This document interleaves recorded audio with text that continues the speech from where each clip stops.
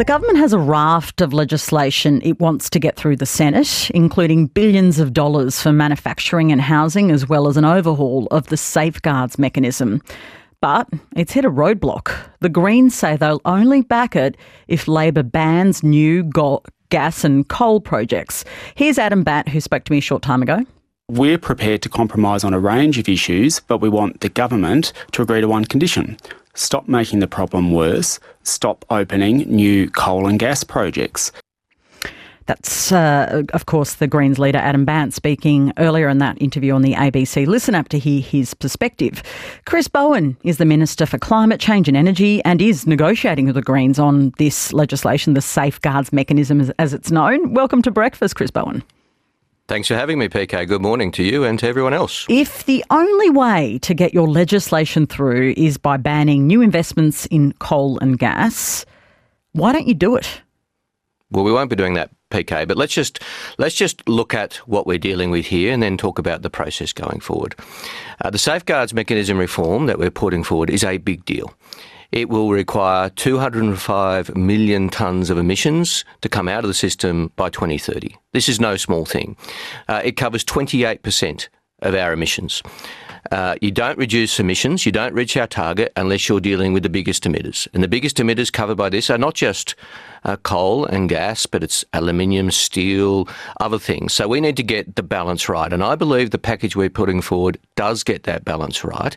It is a very big package, ambitious package. Now, the Greens have different views. That's fine. But we are putting this package forward, and I believe the Parliament that was elected last May was elected to get things done in climate change. That's what we've done since May, passing our climate change bill, passing our EV tax cut, getting all these things done. And that's the approach that we, the government, and I, as the relevant minister, will continue to take. If that means that you won't support this particular demand of the Greens, are you willing to see your legislation fall over? Well, I don't believe it'll get to that, PK. Why not? Because they're saying that's all they're asking for. I welcome Adam's confirmation this morning, in his words, that this is an offer, not an ultimatum. I think that's the spirit in which this should be approached. That's the spirit in which it should be dealt with. And that's the spirit in which we've dealt with everything in the climate change space since last May. I mean, this is a common situation, PK. I've come on this show and you said to me, Chris, you're not going to get your climate change bill through because the Liberals say it goes too far and the Greens say it doesn't go far enough. And I say we're a government of adults, mature people working in good faith across the Parliament. We will get things done. Same with our EV tax cut. It originally didn't have support. Same with our energy bill relief package. It originally didn't have the numbers. We work it through, we get it done. That's what governments of good faith do. I believe that's what this Parliament was elected to do. I would be astounded, Patricia, if the Senate, with the numbers that it has, with the combination of progressive forces that it has, would say no to the biggest emissions reduction, the only chance for big emissions reduction from our big industrial emitters, that is 28% of our economy. I don't believe it'll get to that. Now, in terms of details, on January 9th, I announced the detailed package. I also said that it was open for consultation. There's people putting in submissions as we speak. That's the way we like to do business. Put it out, get feedback. I read all the submissions, work through all the issues, see if there are any changes necessary, take on board the feedback. That's exactly how I've approached every single policy, big policy that we've done. Those submissions are open until the end of February. So there's some way to go yet. Yeah, there is. And we will work, as I said, with people of good faith. Now, who is not of good faith here is the Liberal and National Party, the Yeah-Nah coalition, who looks at every particular policy proposal under Peter Dutton's leadership and says, I understand you want to make that political point. No, it is an important point, Patricia, because that's why we're in this situation. Now, the Greens are not doing that. They have said that they want to see this pass, or that they are willing to discuss seeing this passed at least. I don't want to put words in their mouth. That's a good thing. Let me get in there. I've edged in and I'm in. You say you're comforted by the words, it's an offer, not an ultimatum. What does that mean to you when they say it's an offer? How can you negotiate on that? Because it seems like a pretty big deal. No new coal and gas. How can you meet them somehow on that objective? Can you put a sort of time limit on how long you'd have coal and gas? Is that on the table? Well, I'm not going to have these discussions, with all due respect, Patricia, through you. I mean, that's not how we do but this thing. But if you can give me some ideas about what you think you could do to try to meet them, because you're saying it's a negotiation. Where are you willing to negotiate? Well, everything that we consider will be in keeping with our government's approach and our election mandate. Nothing more, nothing less. We went to the people seeking a mandate. That's what we'll implement. Now, just as with the other things that we've done, that we've gotten through the Parliament, like the Climate Change Act, where there are suggestions or requests which I think make sense and are in keeping with our mandate and add or complement to what we're trying to do, then I'm all ears. Where somebody says, look, we really want you to break this election commitment, then sorry, no, we'll move on to the next topic because we won't be doing that. I think, as I've said, Patricia, I think our track record as a government under Anthony's leadership of mature, sensible adults willing to talk to people of good faith, I believe that's our track record, and I believe that track record will continue. I watched Question Time closely. There was some pretty big rhetoric being used by frontbenchers like Tanya Plibersek about the Greens. Is that your way of sweet-talking the Greens? I don't think it's... Well, I don't think it's... Well, if it did fail the Senate, which I don't think it would, but if it did fail the Senate, people would be accountable, including Green senators if they voted against it, accountable for standing in the way of the best chance of reducing emissions in almost a third of our economy. And that is a very legitimate thing to point out, that we don't want to return to the days of 2009, as I think you've put it this morning, where sensible policy was killed for the sake of ideology. Now, I don't believe that's what we'll get to.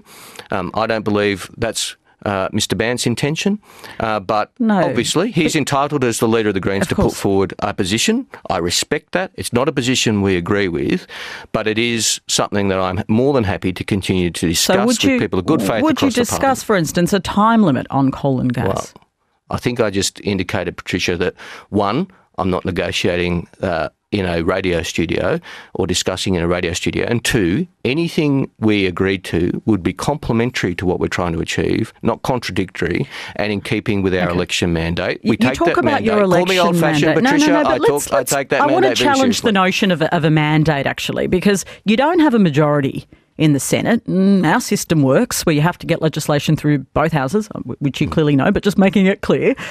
So you do need the Greens. You actually need these guys. You don't have a mandate to get it through the Parliament as it stands. I don't accept your concept with respect, Patricia, of a mandate, but I do accept that we need to work issues through the Senate. That's what we've done since May. With respect, Patricia, that's what the Labor Party's done. We haven't had a majority in the Senate since the 1st of July 1951.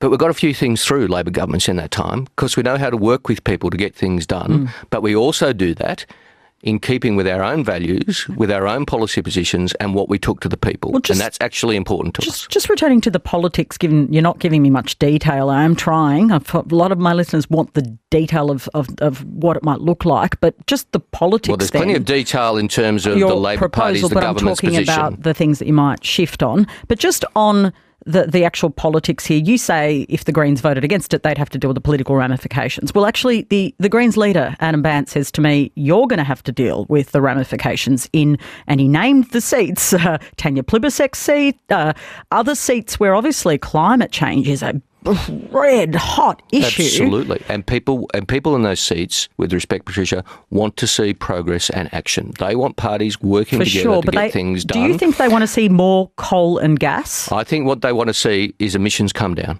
That's what they want to see, and that's what this package delivers. It's no small thing, 205 million tonnes, which is equivalent to 2/3 of the cars on the road. Now, people can say, oh, that's not good enough, we want more, right? But here is a government getting on with the job.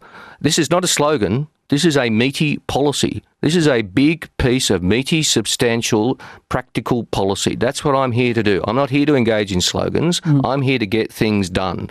That's what we've done passing the Climate Change Act. That's what we've done passing the electric vehicle tax cut. That's what we've done negotiating with the states and territories, unanimously support for our proposal for a capacity investment mechanism for dispatchable renewable energy. That's what we've done with Rewiring the Nation, getting deals away with the governments of Victoria, New South Wales and Southern Tasmania, and more to come to build the new renewable infrastructure.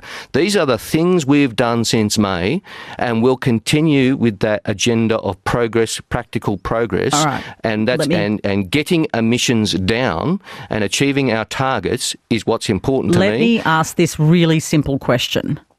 Why do you need to have the right to approve new coal and gas? Why is that necessary?